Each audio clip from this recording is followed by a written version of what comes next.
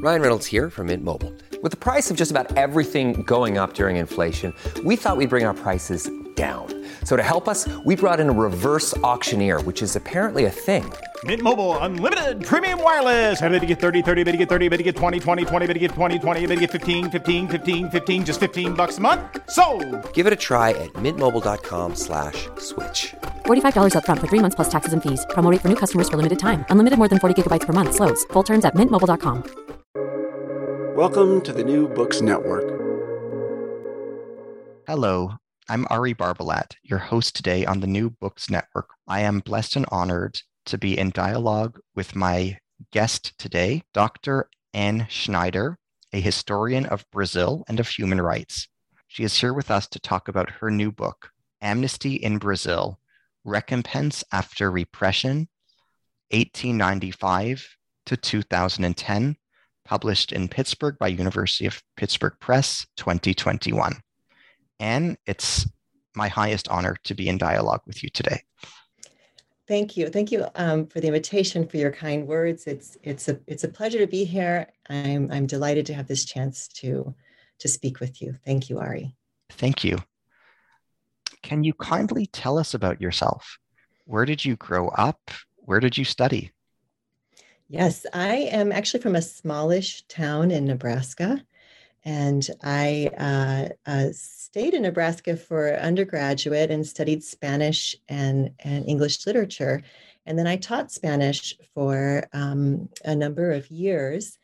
And I was inspired to go to graduate school because I followed closely the events surrounding the arrest of Augusto Pinochet, the Chilean dictator, in 1998, when he was arrested in London on a Spanish arrest warrant. And I was so intrigued by this event and what it meant as a kind of a watershed moment in accountability and what was possible. And I decided that I wanted to go to graduate school. And so I pursued initially a master's degree in Latin American studies from the University of Texas. And then I did a doctorate in history at the University of Chicago.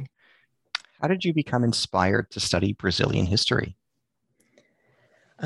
Language was my entry point, actually, because I was granted a fellowship to study Portuguese, and I became intrigued about Brazil through studying the language. And then I had an opportunity as a new student at the University of Chicago for a human rights internship. They funded students to volunteer for human rights organizations around the world. And I was able to arrange an internship with an organization in Rio de Janeiro called Grupo Tortura Nunca Mais, or Torture Never Again Group. So I spent a summer helping them with their archive, and I became fascinated by Brazil. I was absolutely hooked. I sort of felt like the line in the Pablo Neruda poem about it was at that age poetry arrived in search of me. I just felt like, even though I'd had this career before, that Brazil was going to be, and the study of Brazil was going to be part of my life. And so I took it from there. The question of amnesty actually came up in that first summer. I was attending one of the meetings that this organization holds, and an individual had asked if they were having a conversation about this new commission that had been set up in Brazil on amnesty, and she was a former, had been in prison and tortured during the dictatorship. She had lived in exile and come back, and she asked the question, am I amnestied? Is my name on a list somewhere? And I found it fascinating, the conversations they were having, the questions surrounding amnesty, what it is, how it operates, what the stakes of it are, and also just the larger questions about repair of harm and how that's done and what can be repaired in the aftermath of repression. So that's really the inspiration behind this book. What did you learn about yourself during the writing, revising, and editing process that went into this book? This was a long labor of love that I worked on. I would say that I learned and relearned, I think, to have patience with the process. I felt a real obligation to finish it and to do justice to the stories that I had found in the archive, the stories that were told to me by the individuals themselves. And so I just wanted to see it through. I also learned that I loved the puzzle of writing up research and how to bring it together and present it. Wow, what an inspiration. In the content of your book, you stress the difference between amnestying and being amnestied. Can you clarify the difference? What is at stake in the difference in nuance between the two subtly different ways of thinking of amnesty? Yeah, they're curious terms, right? And there's no parallel. We'd never say amnestied or amnestying in English. But I use them because it's used in Portuguese. It's the way things are discussed in Brazil, and I think it gets at that there is something about amnesty and the way that it has operated at different moments and over time in Brazil. The term amnestied is one that you see peppered throughout the history, but the amnestying, the gerund, was a term I first saw when I was reviewing some of the findings of the petitioners to this commission that I mentioned before that was set up, this national commission in the early 2000s to provide restitution and indemnity to persons who had been victims of political persecution. And in this compendium of rulings from this commission, the head of the commission had dedicated this volume to the amnestied and the amnestying. And I thought, well, this amnestying indicates that it's a notion of a process. This is something that somebody does, that it's a bit of a journey of sorts. There's some sort of a transition until you reach the status of then being amnestied. So it's a way, I think, to think through and to present the idea of what's at stake in being amnestied, what it represents and why it matters. And of course, in the book is looking at these processes at different moments and over time, from the late 1800s through the early 2000s. One comment of yours that you present in the book is the following, where you place the Brazilian amnesty in a comparative context with Argentina and Chile. You write as follows: indeed, at the same time within Latin America, the Argentine government began to compensate victims and survivors of the 1976 to 83 Dirty War there. Then, shortly after the establishment of the Brazilian Amnesty Commission, a soul-searching, quote-unquote, soul-searching Brazilian government also budgeted for indemnity payments as well as medical and psychological aid for surviving torture victims of the 1973 to 1989 dictatorship under General Augusto Pinochet. Only the Brazilian program, however, referred to the reparations as amnesty. Can you go into more detail about what you intend to convey in the insight that I had just read? Why is it noteworthy that Brazil referred to reparations as amnesty and others did not? What did Brazil's process have in common with Argentina and Chile?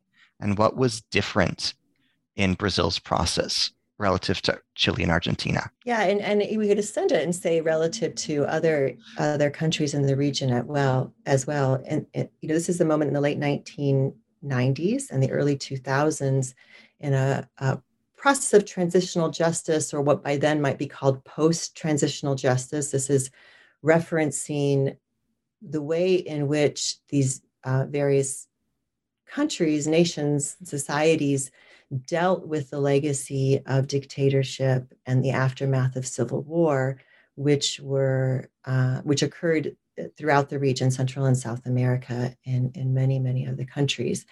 And so what were those processes and the way in which Brazil was an outlier? So at this moment, we're seeing that there is sort of this move towards some sort of indemnity to survivors in the region.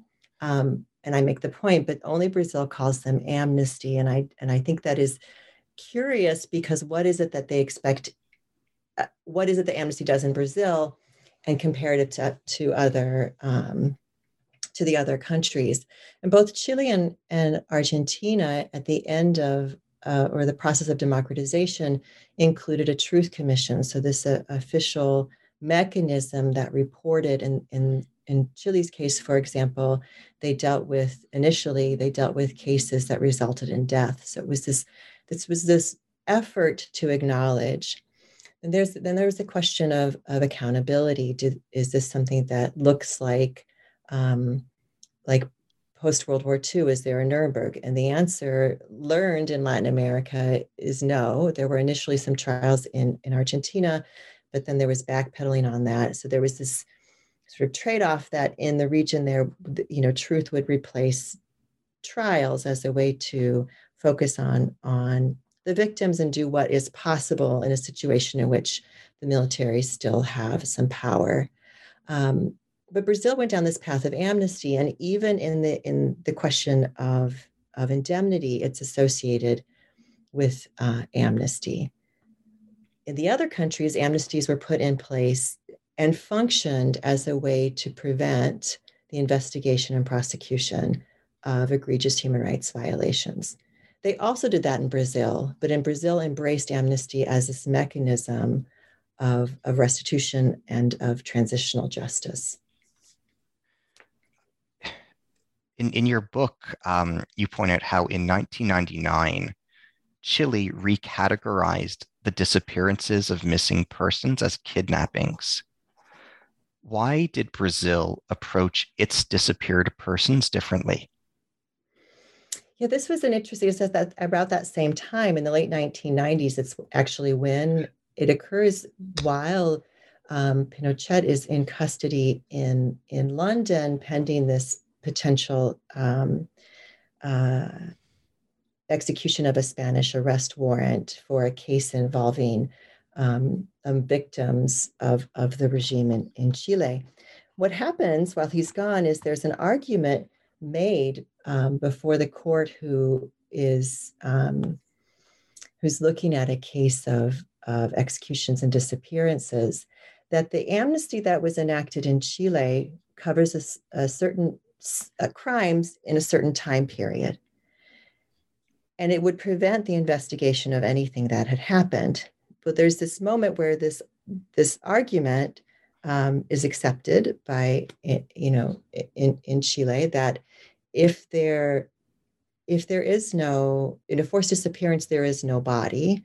So it must be considered a crime still in progress unless and until there's a confirmation that the person has been killed.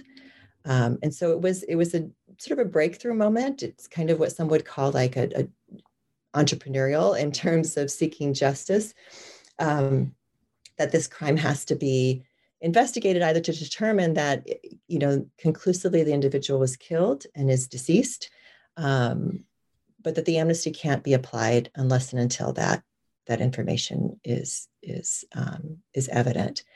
Now, Brazil has been far more recalcitrant, and that same legal argument was made not too long ago in a case involving forced disappearance, and it was not accepted by the judge, in part because of the amnesty that was in place that has been determined to have been what they say would be bilateral, affecting both the opposition and members of the state, but also that there had been a law passed in 1995 that recognized people that were killed or disappeared. Can you comment on the Araguaia case that came before the Inter-American Court of Human Rights?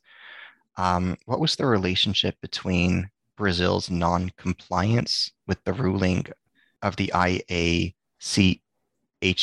on the Araguaia case and the domestic amnesty process going on in Brazil at the time? Right. So this is the 2010 moment, and it's part of the reason, except for a brief epilogue, that I end the book in 2010, because it's this important moment in the story of amnesty in Brazil, but in particular with in light of these transitional justice processes from the end of the sort of the Cold War dictatorships and the civil wars of that time period in the region up to the present day. So what happens in 2010 is there are two important rulings, one domestic and one through the Inter-American Court on amnesty in Brazil. The domestic one comes first, and the domestic case goes up to the High Court in Brazil, and it's really a question about it's a complicated legal argument, but essentially it is saying that the amnesty that exists in Brazil cannot cover acts of torture because that is incongruent with our constitution that's in place. That argument was rejected by the court in Brazil on a number of different grounds, but essentially found that the amnesty that was put in place as the military regime was exiting and returning power to civilian authorities was the product of a political process, and that it was a negotiated settlement in Congress that in fact was interpreted to cover both sides, bilateral in nature. So this happens. At the same time, there had been a case proceeding in the Inter-American Court system, or the human rights system. The Inter-American Commission and Court are part of the Organization of American States, a regional system to which countries belong to via treaty. The case there actually started in 1995 via complaint by the Commission by family members of individuals who had been part of a guerrilla movement in a remote area called Araguaia that were resisting the dictatorship. That movement was, it was a small group. It was decimated in military incursions in the early 1970s, and the bodies were disappeared. There had been efforts in the court system in Brazil to obtain information that did not reach any success. And so that opened a door for them to file a complaint before the Inter-American system, which the Commission held hearings but couldn't come up. There was no resolution there, so they referred it to the court. And the court has quite a bit of jurisdiction on amnesties in the region, cannot prevent via the treaty obligations of the countries, the investigation and prosecution of individuals involved in egregious human rights violations. So there's this finding that follows the domestic court's finding that the amnesty stands as it is, that says the opposite. Brazil is in noncompliance with its treaty obligations because of this. So it sort of highlights the sort of the paradox of amnesty as something that I argue in the book has been a long-serving mechanism to secure rights and restitution, but then it also is this obstacle to any sort of accountability. Can we discuss the Grabois case in more detail? I would be curious to ask you how the Grabois case fits into this process. Yeah, so this is the story of Victoria Grabois, who's is in large part the subject of the last chapter in the book, and Victoria is one of the surviving family members of the members of the guerrilla movement I just mentioned in Araguaia. Her father was one of the leaders of the movement. Her brother was also a member, as was her husband. They were all killed and disappeared in those confrontations. So she was among the family members that brought the case. Interestingly, part of the crux of the case, of the amnesty issue before the national court, before the Brazilian court, was on one clause in the 1970 amnesty law that said it covered crimes connected to political crimes. And it was the interpretation of that clause that said that resulted in the finding that the amnesty was, as they said, bilateral, covering crimes of the opposition to the military regime as well as state agents of the regime. It is the same clause, interestingly, that that assisted Victoria in sort of her journey in this process, because she had been with her husband for a time in an area that working with the Communist Party that was part of this movement. But then once they went to Araguaia, she was sent to Sao Paulo. When they disappeared, she went into hiding, and she started to use a different name. And so she lived under a different name, finished her university education, rented an apartment, bought a car, registered her son for school, and lived under an assumed name for the remainder of the dictatorship to try to escape detection by the security forces. Then when the amnesty came, she wanted to return to using her name and sought the assistance of a lawyer, and they argued that her this crime of using a false name was connected to the politics of her family and for her own protection, and that she should be granted amnesty from prosecution for using a false identity on those grounds. And so she was able to do that. And it was the same clause that then paradoxically protected the agents who would have been responsible for the disappearance of her family members. She was among individuals who then testified before the court. So she was involved in this case from the beginning, the Inter-American Court, I mean, in this instance, from its inception in the filing of the complaint all the way to testimony in front of the court in Costa Rica, and then the decision that came down in 2010. What was the Caravans of Amnesty initiative? And also, what was the Marks of Memory project? Why are they significant? So this commission, I'm just going to say a few more words about this national commission that was instituted in the early 2000s in Brazil. This was the result of a long series of events related to that began with this amnesty in 1979 that we've been speaking about.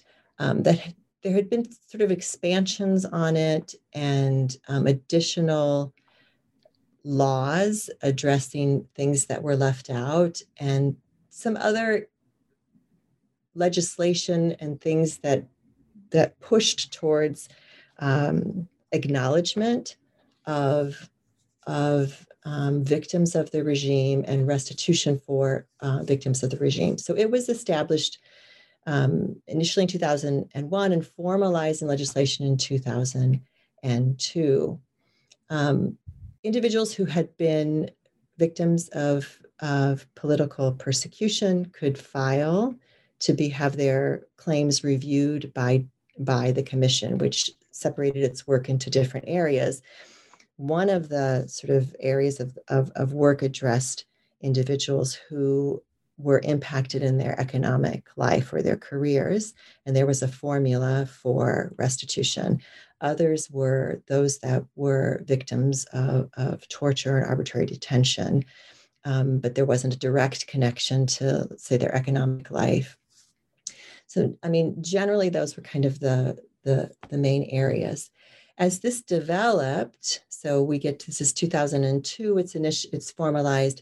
By about 2008, it's under some new leadership, and they're expanding the work of the commission and what it can do and what Amnesty does. So they begin to take, this caravan of amnesties is to have these then hearings on different claims, but to not do them in their offices in Brasilia, but to go to different states and cities in Brazil and to have those hearings there and to make them public so that people can come and watch this work of the regime or of the commission in adjudicating these claims.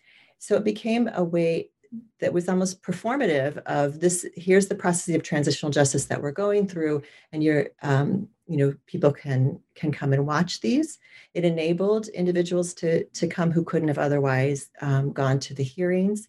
They report that there were additional information received, and sort of framed it as it was often accompanied by different discussions, presentations, photos, things like that, in collaboration with local governments or local civil society. So they had these as a way to show this, and thought of it as something that added to collective memory about that time, so that this is an open discussion about what the repression was like. And the Marks of Memory was a project that grew from that helped with initiatives of oral history, of collecting information, of pushing along this work of transitional justice. And what is significant about it is that these happen, or what is interesting to me about it is that it happens under sort of the rubric of amnesty. And so it brings to attention the importance historically of amnesty as something that does something in Brazil. And then you have this expansion on it from just sort of adjudicating a claim to restitution through a calculus that's been established under law, to something that is pushing on these things for other achievements under in some sort of the work of transitional justice. And the commission itself began to see itself as an engine not only of reparations and restitution, but of truth-telling, because there is at this time not a truth commission in Brazil. Also of acknowledging, sort of elevating the victims and what amnesty means for victims, and delegitimizing amnesty for perpetrators. So it sees itself in this way. Then this gets then rolled back under the current administration and a little bit before. What was AI 5? Can you discuss the significance of the Fifth Institutional Act? Yes. So this actually connects quite well to the question you just asked. This act was what was often called the coup within the coup. It happens in late 1968. The Brazilian military dictatorship is 1964 to 1985. The regime ruled initially and significantly through what were called institutional acts. These are just authoritarian acts that are passed. The first institutional act happened days after the regime took over, days after the coup. It revoked the political mandates of elected officials. It suspended political rights for a period of 10 years for a number of people. By the end of that first year of the dictatorship, about 3,500 Brazilians had their political rights revoked. The second one happened the next year, and it basically set up a two-party system where there was a pro-government party and then a nominal opposition party. But it's this AI-5, it's this Fifth Institutional Act that really signals a hardline turn with the regime. Sort of, it took the guardrails off, so to speak. It opened the door to the establishment of the structures of repression, especially the various organs, the intelligence organs and operational organs that went out and hunted down the opposition, quote unquote, the subversives. So what's significant here in this story is that AI-5 creates, under AI-5, a number of Brazilians are victimized by arbitrary detention, by torture, by horrific acts against their persons. There are also a number who are simply purged from their jobs. So they're not harmed, physically, but they lose their livelihood. And so all of these cases then that happen under the dictatorship, under the umbrella of AI-5, even though they look sort of uneven in terms of what the repression looked like. All of those cases can end up and do end up in front of this commission that then rules on them, although the calculus is different for the restitution that is available to people who've been impacted in their economic life versus those who were victimized in their sort of physical persons. So it highlights what happens on the granular level of actually working out these details. And so it opens up the commission to criticism on those grounds, because the amount of restitution consistently is quite a bit greater for those who suffered sort of economic hardship because of the impact on their career versus those who were the targets of the repressive apparatus of the regime. Who was Mario Lima? What was CONAPE, the National Commission of the Amnesty of Petrobras? Why is it central to the story of amnesty in Brazil? And can you describe Lima's court case in April 1982? Yes, so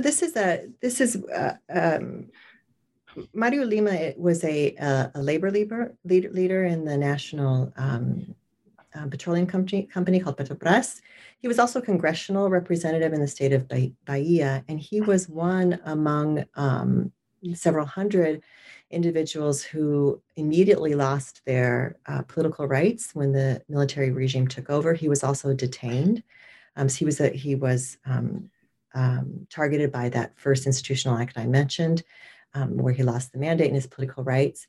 He later was convicted for having led a work stoppage in Petrobras as a union leader, and he served a prison sentence. And in refineries throughout the country, a number of what they call petroleros, or petroleum workers, were ousted by the military regime as a mechanism. It was a site of concern for the regime, a national security concern, because you were talking about the petroleum industry. And so there were just waves of purges in Petrobras, but there was a concerted effort. This is in the early days of the military regime. So this is 1964 and 1965. There was a concerted effort at the time to make sure that these individuals were all fired under ordinary legislation and not under the exceptional acts of the regime, because there was an anticipation that in Brazil an amnesty will come, and we don't want that to open the doors to have them return. So that is what happens, because when the amnesty comes in 1979, 15 years after many of these individuals had been forced out, purged from Petrobras, they on the face of it are not considered in the amnesty, because they technically did not lose their job under any sort of exceptional laws of the regime, but rather usually because they had not shown up to work because they were in hiding or not allowed to enter into the facilities of the company.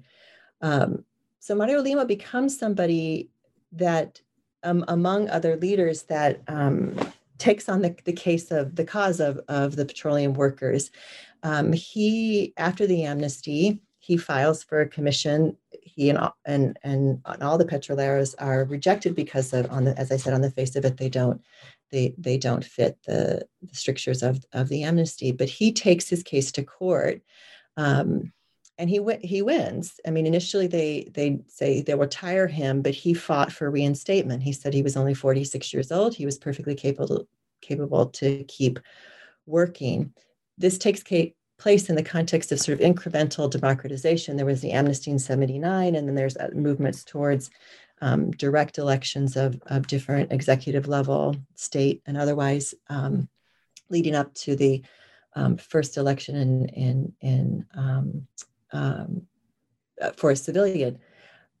So he takes his case to court, but then he also works on sort of a brokered solution for the the petroleum workers, because he is now back in Congress. And so he works for a specialized solution for them to be reinstated. And in fact, there are additional legal maneuvers, but there is a ceremony and they are reinstated, and many go back to work, at least symbolically, to go back onto their jobs in 1985.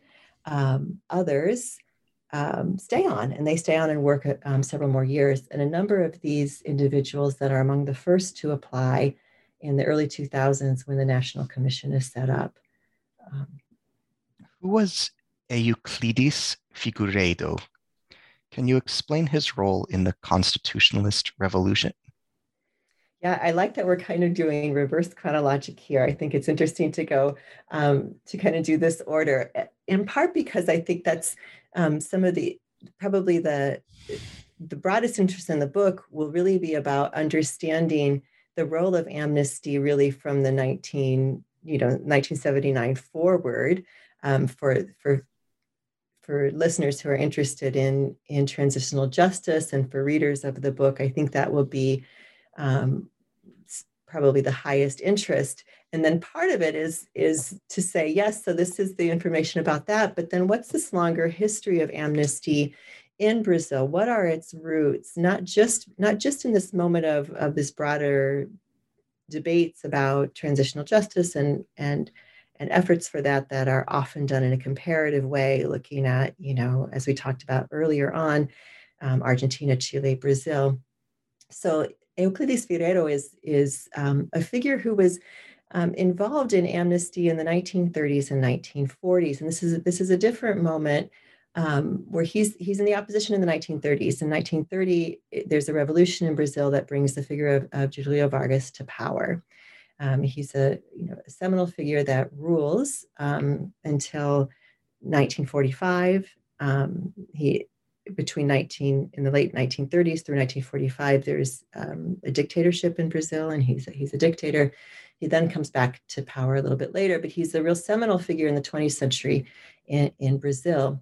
And Euclides Figueiredo is an oppositional figure, and he is among the leaders of is what essentially is, they call it a constitutionalist revolution, but it's essentially a civil war against Vargas. But he becomes this figure in amnesty because he campaigns very hard, or he argues very vehemently for amnesty to be something that involves and necessitates some sort of restitution on part of the state. That if somebody is amnesty, it means you also restore them to where they had been, what you had damaged. So if somebody's been purged from the military, they go back to the military, essentially. So he makes this argument following an amnesty granted to some of these individuals involved in this revolt in 1932. He does it again in 1945, and the 1945 amnesty is part of the undoing of the dictatorship of Julio Vargas. It is part of a democratization movement in Brazil that is, at the end of World War II, Brazil sent its military to fight in World War II. They are coming home, defeated fascism abroad. There shouldn't be fascism at home. There's a sort of a liberalization of the press, the legalization of the Communist Party. There's this sort of moment of opening, and this amnesty is part of it. He actually was involved in another movement, lent military know-how to this movement called integralism that was anti-Vargas in 1938. He ends up actually being sentenced to prison and removed from the military following that in 1938. 1945, he would be amnestied. He then serves on a constitutional constituent assembly and argues quite strongly that there be some mechanism that's automatic, that an amnesty obliges then the return of the person to their former status. He makes very passionate arguments in that regard. This is important because his son is João Figueiredo, who is the military president in 1979 with the important amnesty that is part of the end of the military regime. And in those debates, people hearken back, call the attention of Jean Figueiredo to things that his father had said in support of the obligation for that amnesty requires some sort of additional step on behalf of the state. And I will just mention that he sort of tests the boundary of the amnesty. He is reinstated and becomes a brigadier general after the amnesty of 1945. And then he tests the reach of that in the early 1950s. He applies for benefits that were granted to military members who served in World War II, Brazilian military members. And he says that, had he not been ousted, he would have been able and willing to serve. And so, he should be considered a beneficiary. That is denied, but it's part of a larger debate that's going on at this time about what does amnesty do? Can it restore what might have been but wasn't? Or does it just go back to where you were? And this is something that is a debate that goes throughout the 20th century. You comment as follows, that not only did the grander national security concerns of the moment weigh on the outcomes of commission hearings, but so too did the muddled reality of old political and personal squabbles. The expectation that amnesty might act as a purveyor for national reconciliation on a large scale got lost in translation at the departmental level. Can you share some specific examples of this? Yeah, so this is following that 1945 amnesty, and one thing this is this moment of opening, but it's a brief opening because what soon follows is renewed repression and the Cold War by the late 1940s. So that commission, or that amnesty of 1945, is the first one that sets up a commission to adjudicate claims for the benefits of amnesty within the law itself. So the law is passed, and so these crimes are amnestied, and individuals who lost their jobs can petition to a commission to be reinstated. So it tests this sort of mechanism to how do you take amnesty and what happens on an individual level. What I found in my research is that it gets very muddled, and they take a long time. So I'll just give you a couple examples. There's a correction guard. So he's a state functionary. He's arrested in prison in 1936 on an amendment to a constitution that has to do with the response to a revolt that had happened. So he's disciplined. He loses his job, and he ends up in prison, related to sort of political policing. In a little bit over a decade later, he petitions, and his petition is given unanimous consent, ruling for readmission in 1947. But then it's blocked by the president because because they're looking at who are the people that were subject to this particular amendment to the Constitution, because there's renewed repression. So he is among those that are blocked, but he keeps pushing forward. There's another amnesty in 1961 that sort of opens another window, but now we're at 1961, and remember, he was ousted in 1936. He ultimately is reinstated in 1963. But then that is rolled back in 1969, and all of that is revoked. In 1969 would be under the dictatorship. So what highlighted to me was that there are these settlements that just aren't settled, and that everything is subject to sort of the pressure of the time. And sometimes there were cases that the commission. There were allegations that this is just a personal vendetta, and the commissions kind of couldn't see their way through it, so they tabled it, or said, well, there are other disciplinary infractions, and so they just didn't move. I'm curious to ask you about the Review Commission of 1935 to 1937 and its impact on Brazilian politics and history. You describe in particular the role of two particular commissioners, Amaro Magalhães da Silva and Eugenio de Lucena. What role did their activities play in the history of the Review Commission? And what's the significance of the reports of this commission? Yes, so this is the first example of a bureaucracy that then takes hold, as I just described, in 1945, and then later, following the amnesty of the Cold War era dictatorship. This one is not directly part of the amnesty law, but is set up in response to an anticipation of claims because of the amnesty law. So it's a bureaucracy that's set up to rule on purges from the civil servants when Vargas came to power. So he comes to power and he sort of cleans house, and a number of people lose their jobs. So this is the way in which those claims will be adjudicated.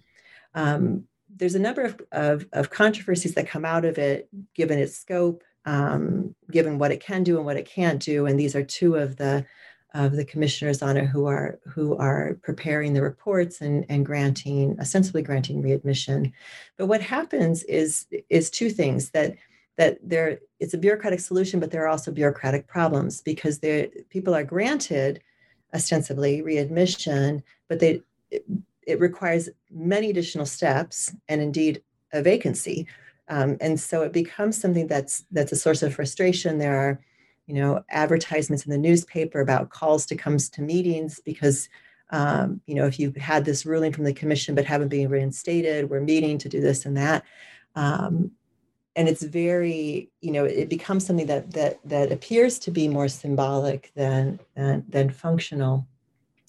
What also happens is that there is a barrack revolts that break out just as this commission is beginning its work. So this commission is starting its work to figure out how to sort of rectify excessive political repression. And then this threatening revolts breaks out in the middle of it, which sort of muddies it all, or they do this work in the middle of increased repression. One additional passage that struck me was the following comment of yours on pages 89 and 90. You write, arguably the implementation of amnesty through bureaucratic entities ensured a level of efficiency and fairness in its application. With the bureaucratic solution, however, came bureaucratic problems. A favorable ruling from the commission, for example, did not translate into guaranteed reintegration into one's former post, which often required a series of additional administrative steps and determinations. Additionally, the seemingly impersonal application of the law through a commission was subject to decidedly personal interventions, especially as the optimism and openness of the immediate end of the Second World War gave way to the Cold War and renewed political repression. How did the repression that characterized Cold War Brazil originate in the 1920s?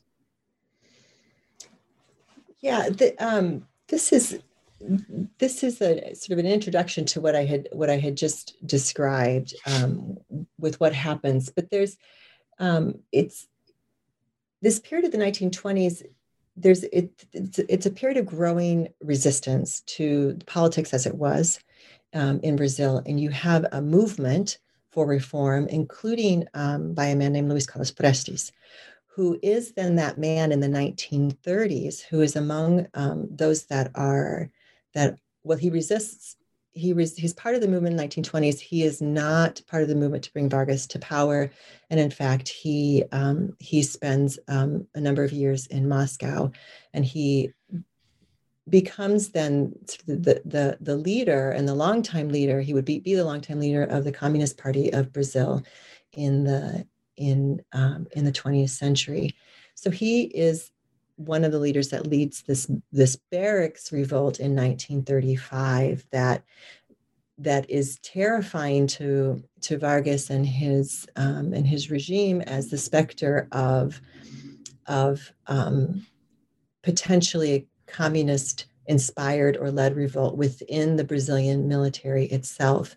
So this is the crackdown that happens just as that review commission we were just talking about is doing its work. There's this dragnet set out to which is really, most would say, an exaggerated response to the actual threat of the sort of ill-conceived and coordinated revolts that broke out in late 1935. And then Prestes, it becomes he is captured, he is imprisoned, and it becomes on one side sort of the rally cry for amnesty and also the sticking point to it in the 1940s. But then with that amnesty, there's as I mentioned, a sort of a political opening. And there's a brief moment of legality for the party. He is, in fact, amnestied in 1945 as well. Can you share the story of the Revolt of the Lash? What happened during this tragic episode? The Revolt of the Lash occurred in 1910, and it ended with amnesty. It was the individuals involved with the revolt demanded amnesty. It has been the subject of a great deal of interest in Brazilian history for a number of reasons, but especially for what it says about race in Brazil. But the revolt was essentially a mutiny on highly new and highly prized ships by Brazilian sailors, most of whom were Black. And it occurred in the bay in Rio de Janeiro. This is just a little over a generation after the abolition of slavery in Brazil. The Navy in particular was sort of mirrored in some ways the system of slavery and the continuation of it. Just many Black Brazilians were impressed into naval service, and there was tremendous use of violence as an organizing tool within the Navy. And so this was a revolt by these sailors. Almost roughly half of the enlisted men in the Navy revolted. In their manifesto, they strikingly describes themselves as sailors, citizens, and Republicans of Brazil. And they could no longer endure the slavery of the Navy. They demanded an end to flogging. This is why it's now called the Revolt of the Lash. Removal of officers, better food, and interestingly, an amnesty for having revolted. They make this demand. It is taken as a sort of serious and unacceptable threat to have the lowly sailors, especially Black sailors, revolting and having cannons aimed at Rio de Janeiro. So Congress responds with an emissary and also begins to work on an amnesty. An amnesty is granted. It's tremendously controversial. Even shamed Brazil sort of internationally with like, how could you do this? It's a blight on the honor of the nation, the honor of the military, and sort of a lot of anxiety about what it might portend that Congress gave in to the demands of these sailors. But on the other side, there was support for them and for sort of how poignant their demands were. This wasn't a revolution in the sense of removing a head of state, but saying, just stop torturing us with flogging. And the congressional emissary announced in Congress that this is an honest revolt. This is justified.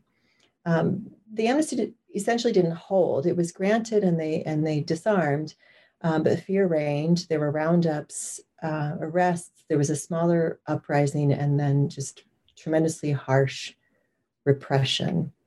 And there's not another amnesty really for a generation in Brazil. It just is something that is troublesome, I think, for many of the elites that this would be granted, that there could be this sort of power reversal, I guess, so to speak. You share the story of the story known as The Rod of Justice by Joaquim Maria Machado de Assis. What does the story teach us about the phenomenology of punishment and the psychology of violence? Additionally, can you explain the plot of this story to our listeners who might not be familiar with it? Yes. Machado de Assis is a master of laying bare sort of Brazilian society and beyond Brazilian society, I think human nature. The plot of the story is a young seminarian who does not want to be in the seminary, seeks the intercession of his godfather's girlfriend to get him out. He can't approach his own father. His godfather is terrified to approach his father, but she's willing to sort of use the influence she has to do what she can to use her power to get him out. And it becomes clear to him that she's going to act on his behalf, and that she's telling him, don't worry about this. This is going to work out. I'll take care of it. But in the course of their conversation, he makes a young enslaved girl who's working for his godfather's girlfriend laugh, and she's then threatened by this woman, and the seminarian feels sorry for her and sort of tells himself he's not going to let anything happen to her, but he ultimately does, and in fact participates in the disciplining, the beating of this young girl, and what it brings to the fore is really about, I think, convictions and the abandonment of convictions, the various ways of the expressions of power, of threat, violence, the prevalence of violence, the fear of violence, the reliance on violence, but I think especially sort of the complicity in violence and sort of what we let happen. Which I think you might want to talk about another work where that happens as well, sort of questions this idea of complicity that I talk about in a chapter that happens, almost at least a half a century later. Mm-hmm. Another piece of literature that I would be interested to ask you to comment on is Bernardo Kucinski and his novel K, which relates the fate of his disappeared sister Ana Rosa. What does the story of Ana Rosa teach us about Brazil's Truth Commission? What does the plot line of the novel K by Bernardo Kucinski contribute to our understanding of torture in Brazil? So Kucinski is a journalist, interestingly, and he turns to fiction to tell this story. And his sister was disappeared by the regime, tortured by the regime, killed by the regime. The way the story K is told is it's about a father's desperate search for his disappeared daughter. And Kucinski says he tells the story through a series of fragments from his memory. So the stories are sort of vignettes, separate vignettes, and that they come from fragments of his memory. But he also acknowledges that memories are tricky. And the one chapter that I highlight is about a council meeting that his sister had been a professor in the chemistry department at a prestigious university in Sao Paulo. And there he had been given access to council notes, meetings of this council, when they rescinded her contract after she had not appeared to teach for quite some time. And it's interesting for a number of reasons. Among them, that this is what he had access to, is sort of cursory notes from a bureaucratic hearing. later, when there is a truth commission, there is testimony and reporting and statements about what actually happened to her, how she was victimized, how she was tortured, killed, and disappeared. But at the time he's writing, that doesn't exist. And what he has are these notes. And then what he does with them is imagine what the people at that meeting were thinking based on what's in the notes. And so this is, why it's fiction, because it is his, he imagines the thoughts of these people. And the message then is that, they may have had these thoughts or thoughts similar to them, but silence prevails, because what happens is that her contract is terminated, and she loses her job. And the larger, it sort of examines the insidiousness of repression, but also this idea of responsibility or complicity, because he goes around and there are folks in the room who he seems to suggest should say something, should do something, should, based on their own experiences, should understand and take a stand, but they don't. They let this happen. And so it gets at this notion of responsibility or complicity. But elsewhere in the book, he also talks about what the survivors blame themselves for, the relatives blame themselves for. Where did he fail? What responsibility does he bear that he didn't insist on something or change the course, or and that is more of what the responsibility than being pushed on them to figure out what happened to his sister. And this, in the absence of information, then he assumes a lot of responsibility for what had happened. What transpired in the 1893 naval revolt, and how does the 1893 naval revolt appear in the novel The Sad End of Policarpo Quaresma by Afonso Henriquez de Lima Bajato? Yeah, this was a very striking, bitter satire of the beginning of the Brazilian Republic. So the revolution that upset ousted the monarchy in Brazil essentially ended up setting up two successive military regimes. And the military felt comfortable in the position because the architects of the new republic were influenced by positivist thought and the notion that of order and progress, but that for progress you need order, and that the military could be the purveyor of that order. But what happens is that by 1893, there's the second of the two successive dictators, and he's called the Iron Marshal. He is in every sense of the word a dictator, and there is a revolt against him by some in the Navy. And Lima Barreto has this satire of this event, and his protagonist of this novel is a devout Brazilian patriot, and he's troubled by Brazilian society's deference and fondness for Europe. And he really seeks to reform and restore Brazil. So he has different ideas, and there's sort of intertextual connections to like a Don Quixote kind of character, where he does all of this reading, and so this is he's going to be enlightened by all of this knowledge, and he seeks to have the official language of Brazil changed from Portuguese to Tupi, the indigenous language. He wants to return to indigenous farming practices, and that also meets ridicule at every step.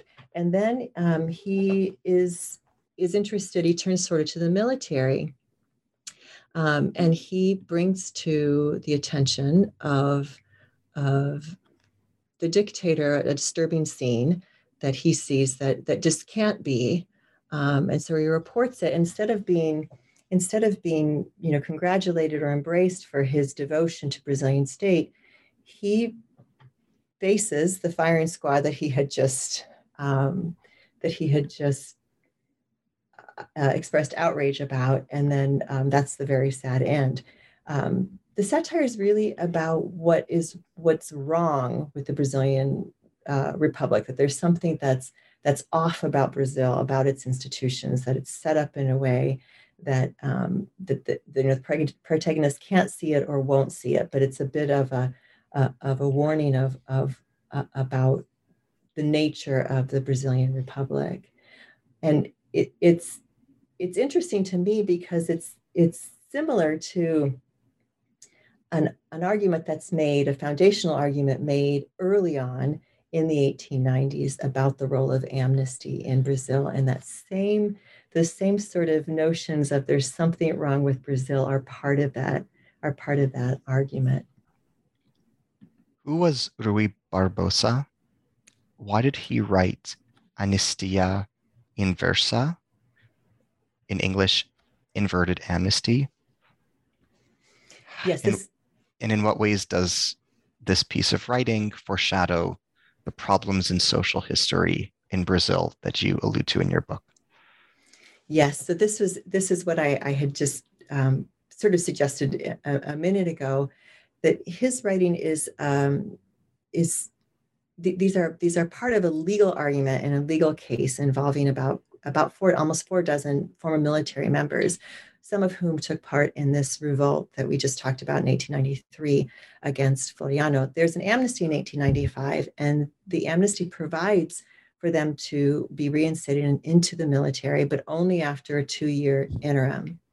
So they go to court to challenge this two-year sort of suspension, mandatory 2-year suspension. And Rui Barbosa, who was one of the civilian founders of the Republic of Brazil, he's the primary author of the Constitution of the Republic of Brazil, the first constitution in 1891. So he argues this case all the way up to the Supreme Court. And his arguments are really based on that there's a balance of power issue, that it's unconstitutional, that the Congress cannot institute and then execute a penalty. So he's makes the argument that this mandatory suspension amounts to a penalty, and that's not within the purview of Congress to do. But he frames it as a case of juridical teratology, which denotes sort of an essential or congenital deformity. And so this is an argument before the court that if you let the amnesty stand as this, there's something quite wrong. He also makes allusions to slavery in Brazil, which had just been recently abolished, but he loses at the level of the Supreme Court. It's later, soon after, resolved in Congress. Essentially, they pass a law that repeals that portion of it. But his writings about amnesty become in some ways gospel going forward, that many of statements he made in the course of these legal arguments are repeated verbatim in Congress in the 1940s and the 1970s. And it's this notion that if amnesty is not linked to restitution and an obligation for some sort of restorative justice, then it isn't really amnesty. That's not full amnesty. Toward the end of your book, you allude to the official apology granted by the Amnesty Commission, the Pedido de Disculpas. What ethical and moral lessons does this apology and its shortcomings teach us? Yeah, so now we're back in the 21st century. This was part of what I argue is the expansion of amnesty, or the expectation of what amnesty can and should do as a mechanism of restorative justice and transitional justice in Brazil. This was instituted under roughly around 2008 in the work of the Commission. It was a way the Commission gave an official acknowledgement of somebody having been subject to political persecution and of their status now as a recipient of amnesty. They also asked for forgiveness, which was described as a hermeneutical turn for the Commission, and also sort of a reversal of the gaze on the individual Brazilian citizen, a recognition of the failure of the state and their duty to protect, and to do this through amnesty. And it was done in these commissions that previously had just sort of looked at the contours of the specifics of somebody's claim vis-a-vis the calculus for indemnity in the law. This was an expansion on that because it would be given to individuals even if under the law there was no adjustment or any sort of indemnity that might be owed them.